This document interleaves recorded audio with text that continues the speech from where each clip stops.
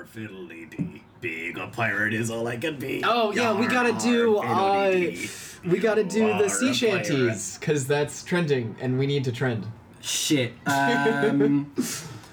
Running down a Cuba with a load of sugar. You gotta say words sometimes, otherwise people just think you're not saying anything.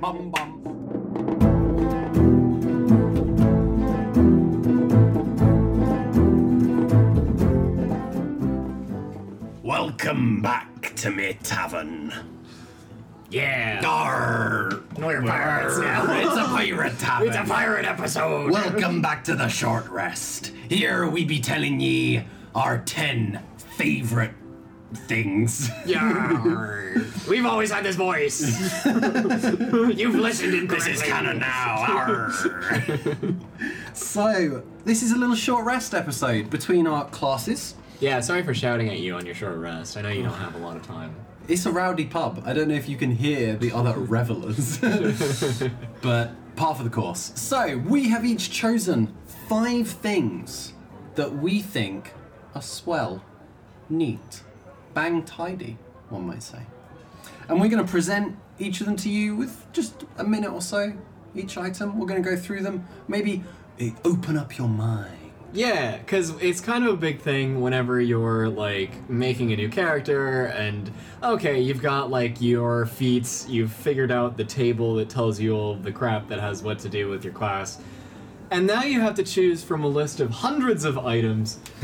What is your starting equipment? A lot of times you just get a pack or whatever, but we're here to enlighten you into some... Add a little bit more. So, JT, do you want to go first? Yeah. These are in no particular order, I should say, by the way. Alphabetic. Yeah. These are just things that we done liked. Yeah.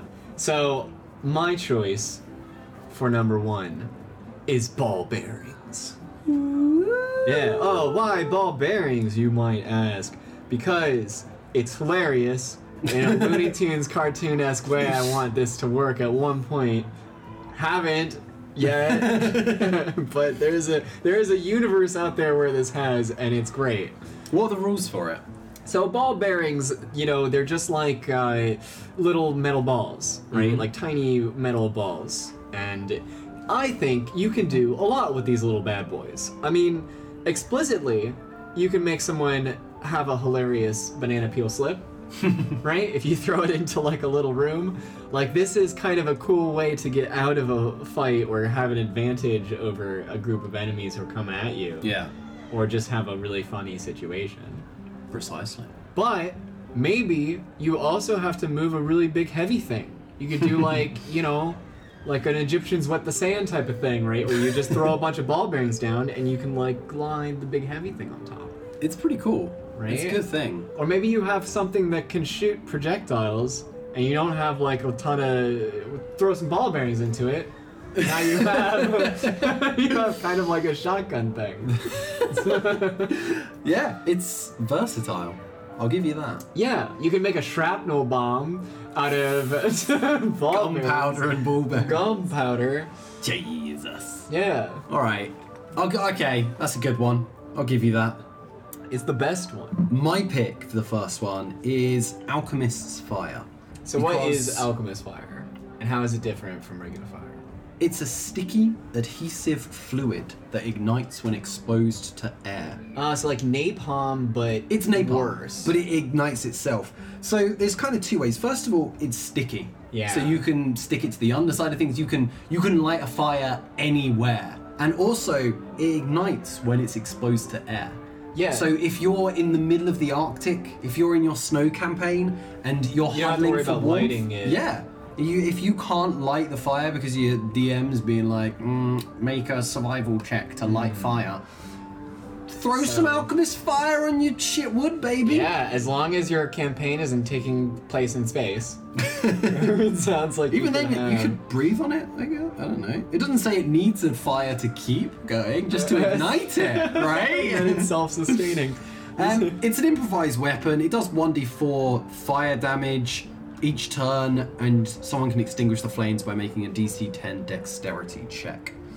But its real usefulness comes from having instant fire anywhere. Yeah, I feel like the stickiness part of it and not having to worry about lighting it makes it pretty useful. Yeah, you can use this to cut ropes, like far away. You can dip like arrows in it. Yeah. You can. There's so many things where you could, if you Well, kind how of do tune you your like mind to it. work with this? Keep it in a bucket. Exposed to air. Keep it in a bucket. Bucket of water. It's like surströmming, which, there you go. That's a reference you can look up. So, And you never will. no, JT, what is your second one? Alright, my second one's a little bit more straightforward. Crowbar. Crowbar is pretty obviously useful in how you can use it. There are very many circumstances where you need to open something or get purchase on something or move something that's a little bit too heavy or awkward or like, you know, a door jam or something like that. Yeah. Crowbars are pretty great for that kind of stuff. If you're playing with a kind of a strict DM, then they might not let you use your weapons to like pry open some things, because in the real world you'd just bend your sword if you're doing it. So having a crowbar, having that backup Pretty is good yeah, for- it's pretty good. Yeah, and we've also had situations where there's a lot of potential for just having a solid block of iron can be useful. Yeah. Like we've had situations where Especially one that you don't care about. One that Yeah. you can leave places. yeah, you just buy another one. This thing's I don't know how much it costs because it doesn't say, but it's can't be that much. 2 GP. 2 gold. Actually, that's a little. Well, actually, everything's kind of expensive here. 2 GP. But yeah, better than a sword. And you can use it as like we've used it as like a handle that you can affix to a latch or door that doesn't have one, right? If you can like Yes. glue If you it can on glue or it something. together with, you can get some magic items to do that. You can Yeah. like shape stone around it. Yeah, and you can use that in combination with like a rope to make a kind of like pulley system or something if you need to. Yeah, it's pretty dope. My next one is a block and tackle. So a block and tackle is a set of pulleys with a cable threaded through them and a hook. It allows you to hoist up to 4 times the weight you can normally lift. Now, lifting things is always a problem. There will always be a time in any campaign where you need to lift things. 4 times your weight, add on the rest of your party pulling as well, you can hoist some heavy shit. Yeah, with a you block can and get tackle. you can get your way out of some sticky situations if you're like actually dungeoning and some cave in blocks a path or whatever. I mean, this could be a good way to methodically take away all of that crap. Exactly.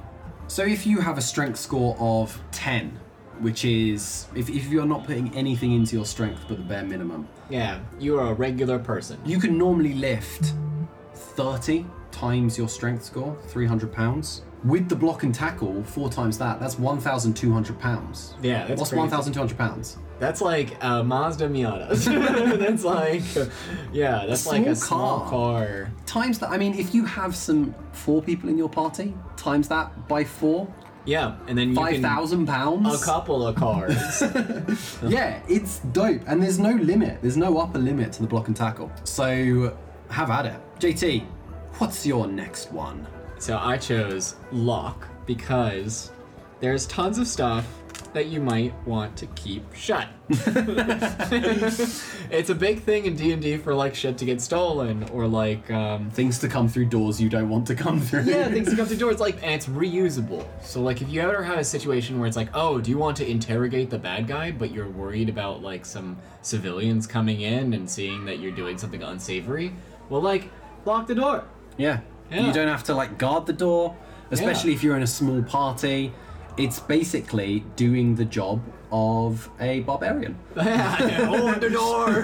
Hold door. It's a whole barbarian in a single item. Yeah, and like also maybe you're running away from some danger or something like that. Closing and locking a door behind you could also be a hilarious way to really thwart that from coming.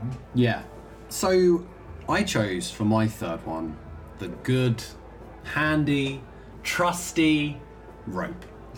You should always have rope. I cannot say this enough. You should always have rope. If you ever run out of rope, go buy rope.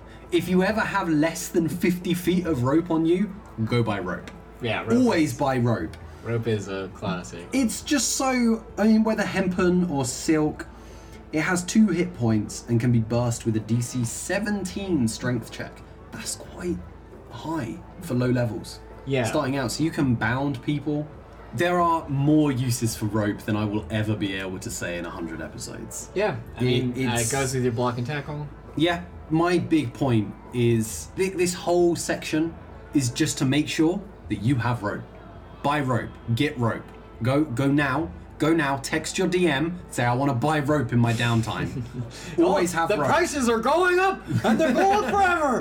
Rope, rope economy. Get rope. That's all I've got to say. Get rope. You can use it for everything. Buy. If you use Mage Hand, you can have a Mage Hand tie rope to something, and then you can pull it from across a cavern, from Yeah. a roof. It's applying force to something. And then now you can have your cool From a rope distance. swing thing to get It's across that chasm or whatever. So dope. Yeah. Rope. That's the tagline. You know, like, got milk? Rope. So dope. Rope. It's rope. JT, what's your third one? Okay, my next Fourth one one. is oil. Oil. Yeah, oil's a good one. Oil, it's like, okay, going in the direction of ball bearings, it can also be a hilarious surface for somebody to slip on, right? But going the alchemist fire route, it's also a really great thing to have so that you can, like, reliably light fires on stuff, Yeah. you know? And it's like delayed as well. Yeah, You can so lay this- the oil, then light it later. Yeah, sometimes oil can be the fuse too, right? Like if you have trails of oil for something, like that could also be like a fuse. Like imagine you're going down dungeon delving or whatever, right? And for whatever reason, you have barrels of gunpowder. You roll those barrels of gunpowder down the stairwell, you know there's a bunch of bad guys down there. And then you can just pour a bunch of oil down there, and now you have your fuse down to your, like, explosive, and it's awesome. I've never done that before, but it sounds like awesome. So, I mean, it's kind of like Alchemist Fire. Alchemist Fire has the bonus. It's cool that we both thought of those things. Alchemist Fire has the bonus of being able to light anywhere. Yeah, so you don't need to think of the mechanism to light it. Oil means you have the delayed lighting. You can be anywhere when you light it. Yes, it maybe is a little bit more stable. Yeah. Yeah, you can have control over when you would light it and stuff like that. All right, my next thing, bit of a left field one, is sealing wax. Now, sealing wax is good because This is not anything- sealing like the ceiling of your house. like to seal a letter. Yeah. Anything sealed with wax looks more impressive.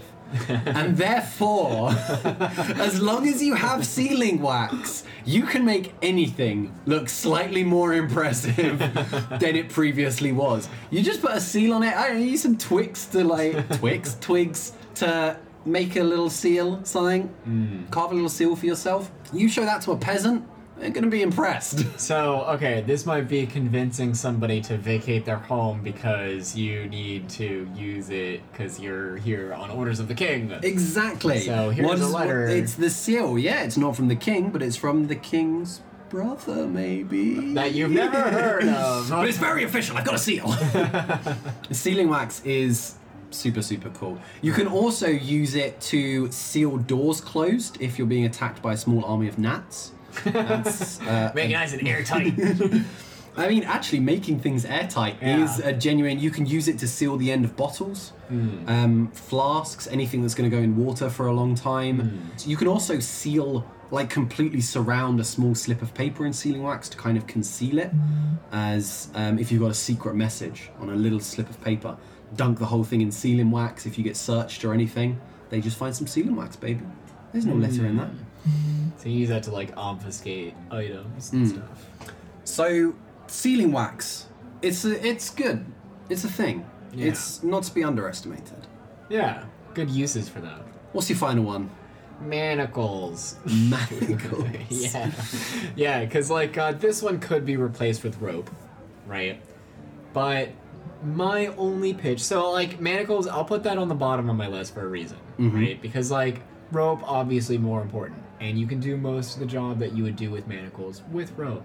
But here's like the saving grace of manacles, I'll say, is that They're one fireproof. thing, they're fireproof. Well, I mean, hopefully, if you're binding a person, you're not worried about them catching fire. But who knows?